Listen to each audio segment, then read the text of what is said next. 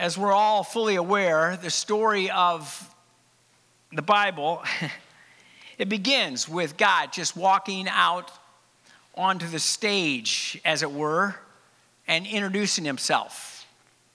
In the beginning, God. Simple, right? Straightforward. No long, drawn-out philosophical argument as to why he exists. He just exists. In fact, the Apostle John, in his introduction to his gospel, builds on this foregone conclusion that God exists. He writes, "In the beginning was the Word, and the Word was with God, and the Word was God. He was in the beginning with God." In other words, John reminds us that God is, God was, God always will be. But today in our post-Christian world, we want to see the proof, don't we?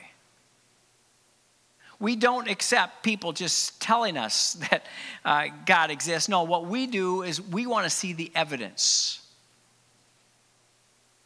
I mean, if God did all these miracles in the Bible, like parting the Red Sea, like walking on water, like rising from the dead, I mean, why doesn't he show himself like that to me today?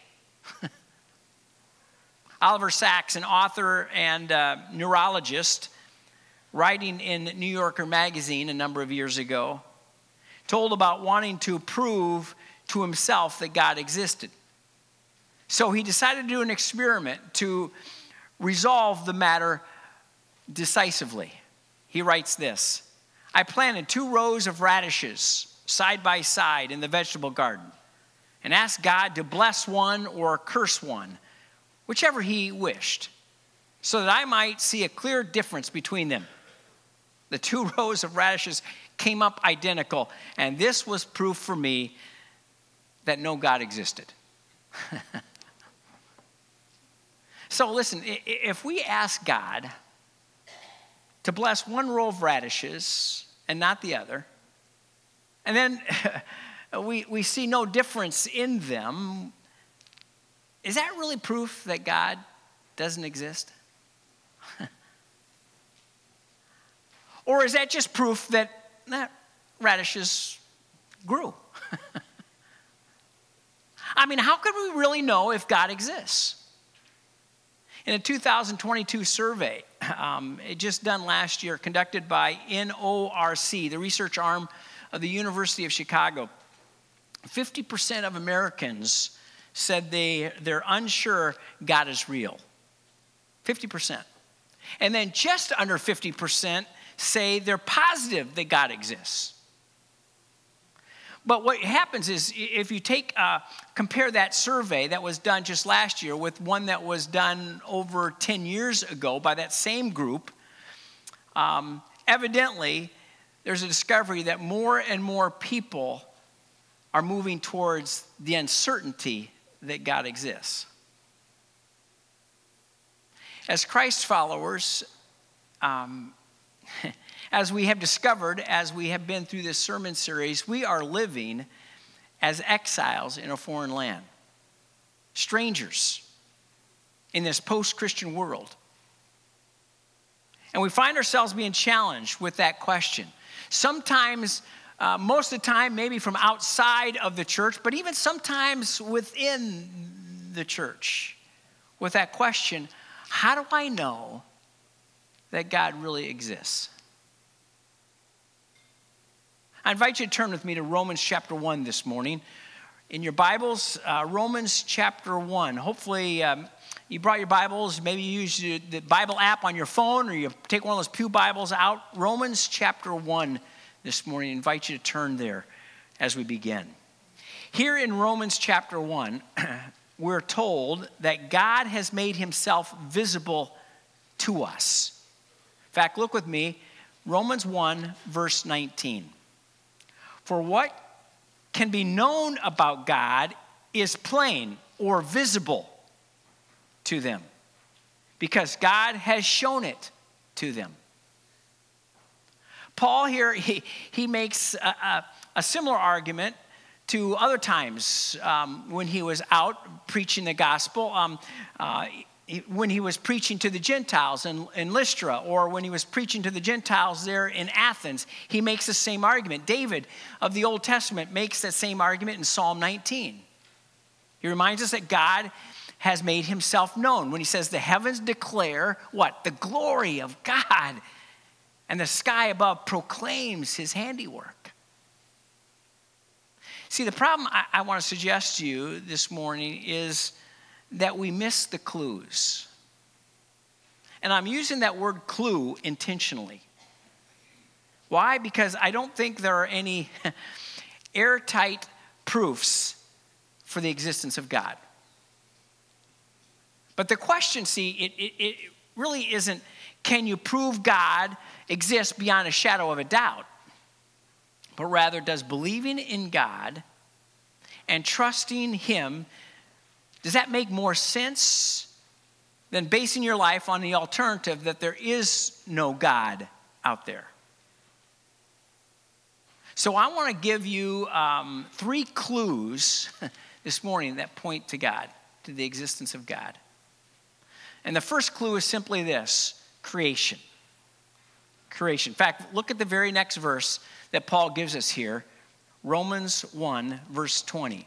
For his invisible attributes, namely his eternal power and divine nature, have been clearly perceived ever since the creation of the world in the things that have been made. In other words, Paul's saying, hey, we see the invisible God by looking around at the visible world. I mean, that's how we see the invisible, isn't it? By looking at the visible. I mean, listen, if I want to see the wind blowing, what do? I go out in my backyard and I look up at the big tree in my backyard and I see if the leaves are moving back and forth and back and forth. 3 things that we can see in our visible world that point to our invisible God's existence. One of them is the fact that the universe exists. Why? Why does the universe exist? How? How did the universe get started? Why is there something rather than nothing? Now, our world wants to answer that question with the Big Bang theory. Stephen Hawking wrote, almost everyone now believes that the universe and time itself had a beginning at the Big Bang. Now, just for the sake of argument this morning, let's say that the Big Bang theory is right. Here's the problem. What produced the Big Bang? I mean, everything has a beginning cause. Nothing just magically pops into existence, into being, right? I mean, your computer, that too had a cause. My grass in my yard, that had a cause. Your cell phone had a cause. Every object or event, everything that has a beginning has a first cause. The universe had a beginning. Therefore, something caused the universe. Now think about the alternative. That something can come from nothing.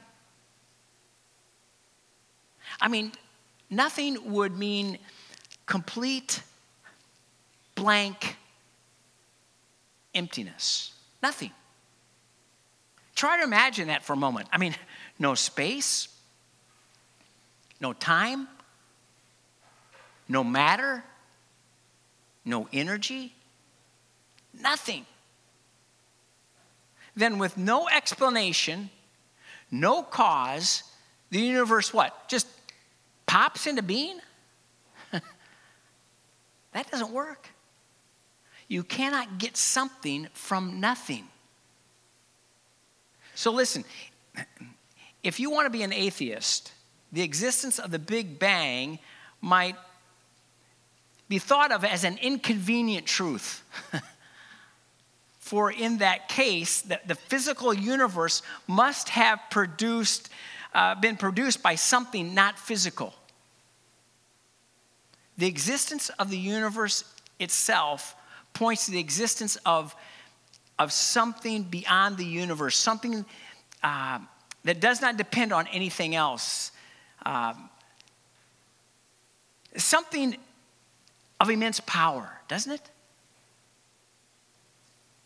Listen, if we are looking for a clue that God exists, a clue that there's something besides and beyond our natural world, our universe is a good first clue. Another pointer towards God that we find in creation is the fine-tuning of our universe. What I mean by that is that our universe seems to be fine-tuned to be the kind of place that can support life. I mean, it wouldn't have to be, but it is. I mean, there are a striking number of conditions or contingencies in biology and physics that would have to be just right for life to arise from the universe. I mean, it turns out that the conditions are just right. Francis Collins, in his book, The Language of God, writes this: when you look from the perspective of a scientist at the universe, it looks as if it knew we were coming. There are 15 constants: the gravitational constants, various constants about the strong and weak nuclear force, etc., that have precise values. If any of those constants were off by even 1 part in a million, or in some cases by 1 part in a million, the universe could not have actually come to the point where we see it. Matter would not have been able to coalesce. There would have been no galaxy, stars, planets, or people. I mean, think about it just for a moment. I mean, water has a unique property, doesn't it? As water gets colder, it contracts until it freezes.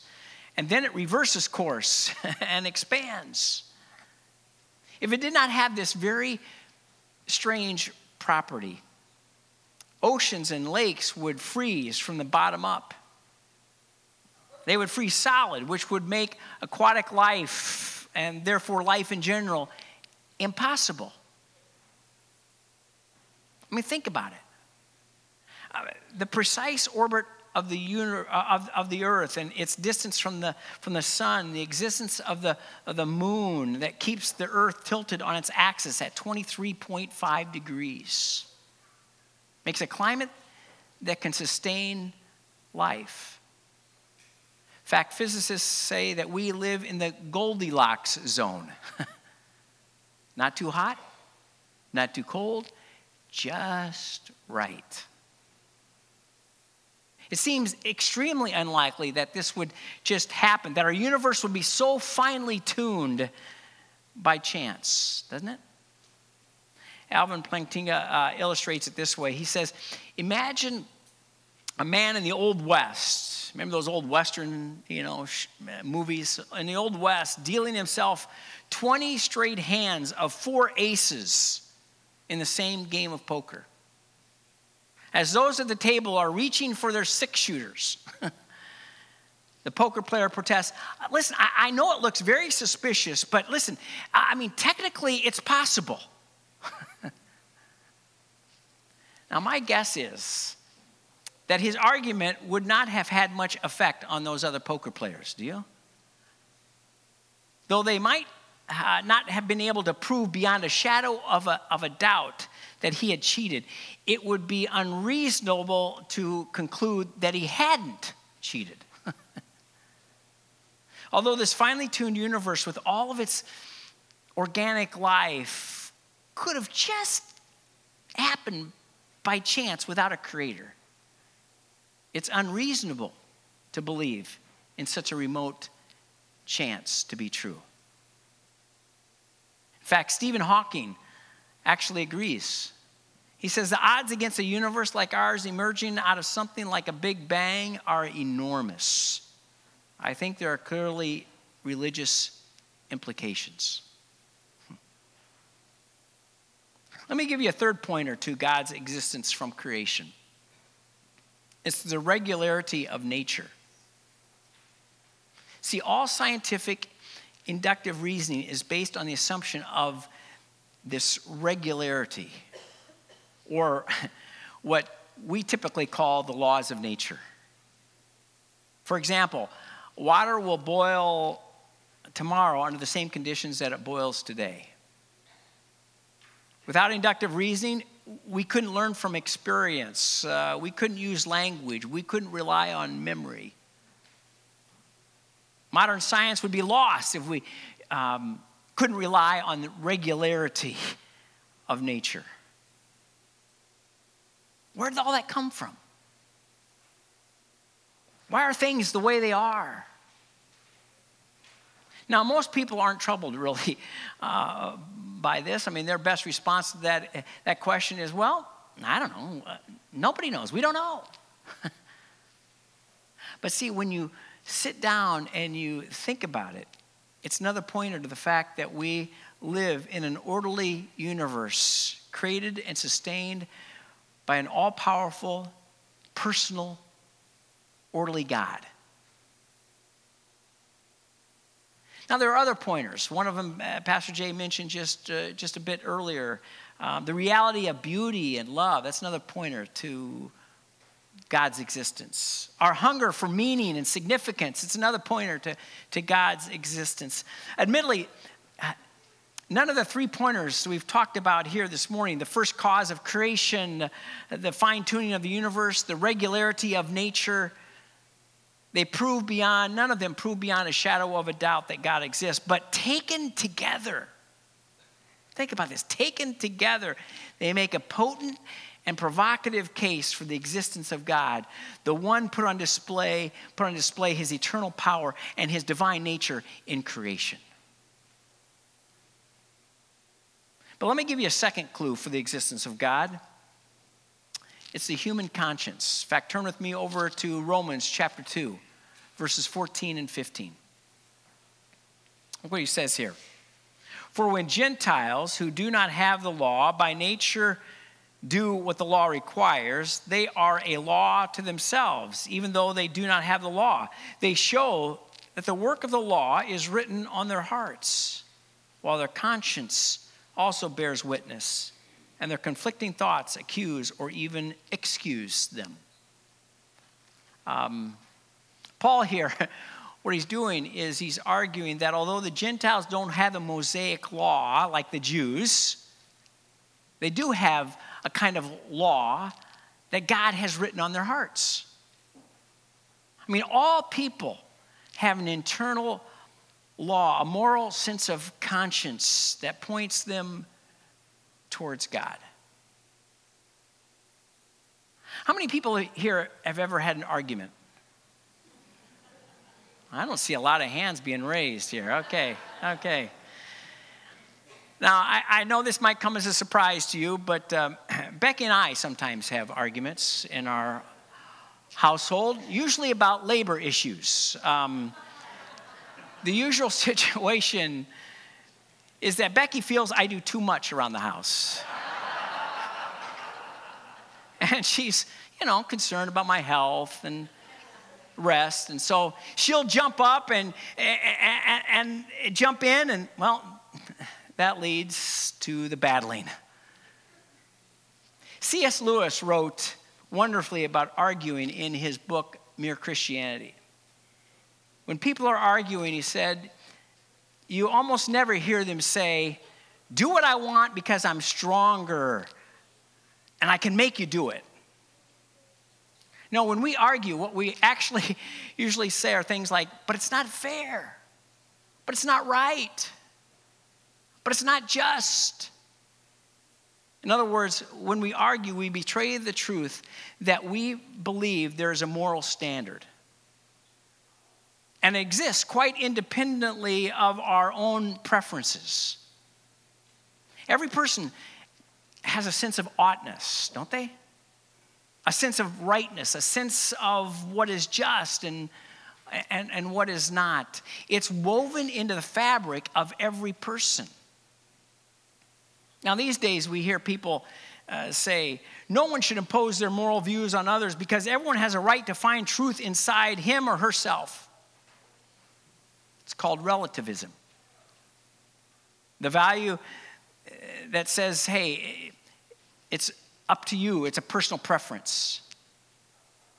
But listen, I can guarantee you, if you attack one of their values, if you say, you know what, I think being prejudiced is okay. Or I think racism, that's a good idea. Or I think exploiting children is fine. You'll see that they don't think those are just personal preferences. They believe those things are morally wrong, independent of how anybody might happen to feel about them. I mean, everybody knows there are transcendent moral realities. So the question is, where does that come from? It doesn't come from our government. It doesn't come from whatever group happens to be in the majority and how they feel about it. No, there's a greater law of the universe inside of us. Our God-given conscience that is intended to point us back to God.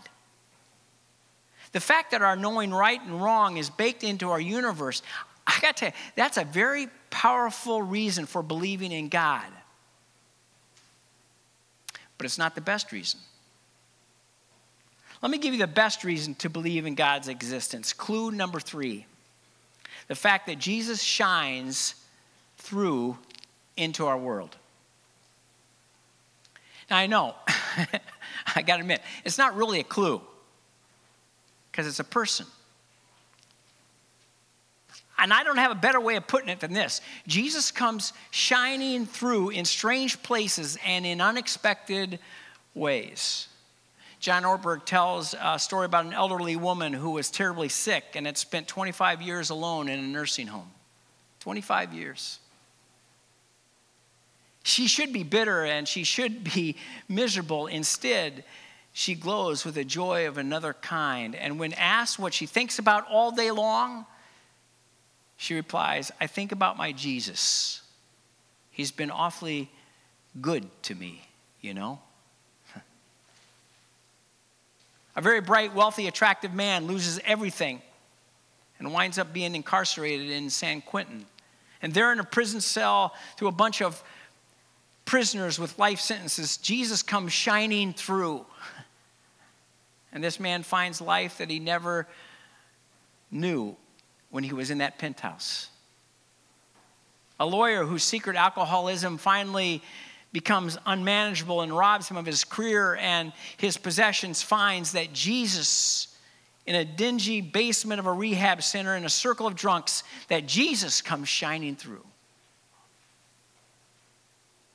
It happened one day to a murderous, self-righteous Pharisee named Saul, to a scandalized, isolated tax collector named Zacchaeus, to a humiliated lawyer named Charles Colson, to a humble little activist named Mother Teresa, to a paralyzed, disabled woman named Johnny Erickson Tata.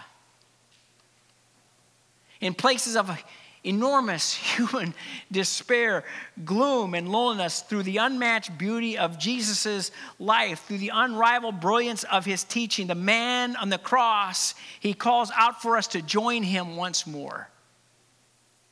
The man of sorrows, he meets people in their tears in a way that no one else can. In the strangest places, the most unexpected ways, the best reason to believe God has a face and a name is the person of Jesus Christ, because Jesus comes shining through. I mean, how do you explain the impact of Jesus' life on this world? Who else in history holds a place like him? What is it about that man's life?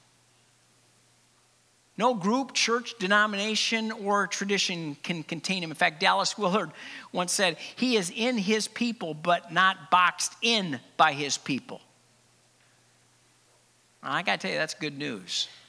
Because sometimes he comes through Christianity, and sometimes he comes in spite of Christianity. So what will we do? What's your response to all of these clues? Well, one response is you could simply suppress it. You can ignore it. You can try to push it away and not honestly deal with it, refuse to honestly deal with it. But as Paul says here in Romans chapter 1, when we receive the knowledge of God and we turn our back on him, God gives us over to godless living. So there's a second response. Second response is to search it out, to think it through. Ask questions about God's existence. Look at the clues. Do what Mark Clark did. Mark Clark, he writes this: I was raised in a staunchly atheistic household. I heard about Christianity for the first time at a summer camp when I was 9 years old. I was fascinated by the concept of God. Not enough to get me to attend church or read a Bible, but enough that I found myself going back to camp every year and talking about God. Then I came home to a very different life. Stealing from cars, stores, the purses of my friends' mothers. They get money for drugs, partying, everything else you do when you don't have God in your life. Mark began using drugs at 8 years old, and they became a regular part of his life by high school. His parents divorced when he was 8, and he developed Tourette syndrome, which later grew into obsessive compulsive disorder. Mark continues. My father was a classic deadbeat dad. He died of lung cancer when I was 15. I never got to say goodbye to him. Sitting in that very lonely funeral home, pondering where exactly my father was, I asked myself, what do I believe? What do I believe about God? About myself, heaven and hell? What do I believe about eternity and morality and my father? Where is he? When Mark was 17, he met Chris, a former drug dealer at his school who had become a follower of Jesus. Mark was intrigued by his life and his passion for God. Chris challenged him to examine his doubts and to read the Bible and pray and think about what he believed about life and about God. Mark writes again, I began to wrestle with the existence of God, with questions of suffering and evil and reliability of the Bible. I wrestled with the doctrine of hell and how God could allow my father to go to a place of everlasting torment. But the more I explored, the more I saw the emotional power and the philosophical soundness of Christianity. The year I met Chris, I gave my life to Christ, and I began a journey of total transformation. The most powerful catalyst was the Bible itself. I spent 2 years reading the Bible. I felt like I'd been set free from all the shame and guilt and powerlessness I had known growing up, and I was confident others would want that freedom too. People often ask me where my passion for defending Christianity comes from. As a longtime doubter myself, I delight in showing other doubters that Christianity is real. Historically verifiable, philosophically compelling, consistent with science, and full of satisfying answers to our deepest questions about life's purpose. How do we know that God exists? Listen, if you're looking for an airtight proof for the existence of God, you're not going to find it. But if you're looking for what makes the most sense after considering all of these clues all together, then believing in God and trusting in him is much better than the alternative. Because both our creation and our human conscience, they point to the existence of God. But I got to tell you, the greatest clue of all is Jesus Christ himself. The man God, the one who went to the cross for each one of us. Let's pray. Father God, this morning indeed, we pray to you because we know that you are alive, that you are present, that you're in fact right here, right now. Your word tells us that. That God, not only do you exist, but you move and you change hearts and change lives. God, you show up in so many different ways. Your fingerprints are all over our world. Lord, I pray for those here this morning and maybe are struggling with the existence of you, that God, you might speak to them, that they might indeed search the truth. God, that you might show yourself to them. You might show yourself continually to all of us. God, might we walk in faith because we know, Lord, that you are sovereign and that you're good. We pray these things in your Son's precious name. Amen.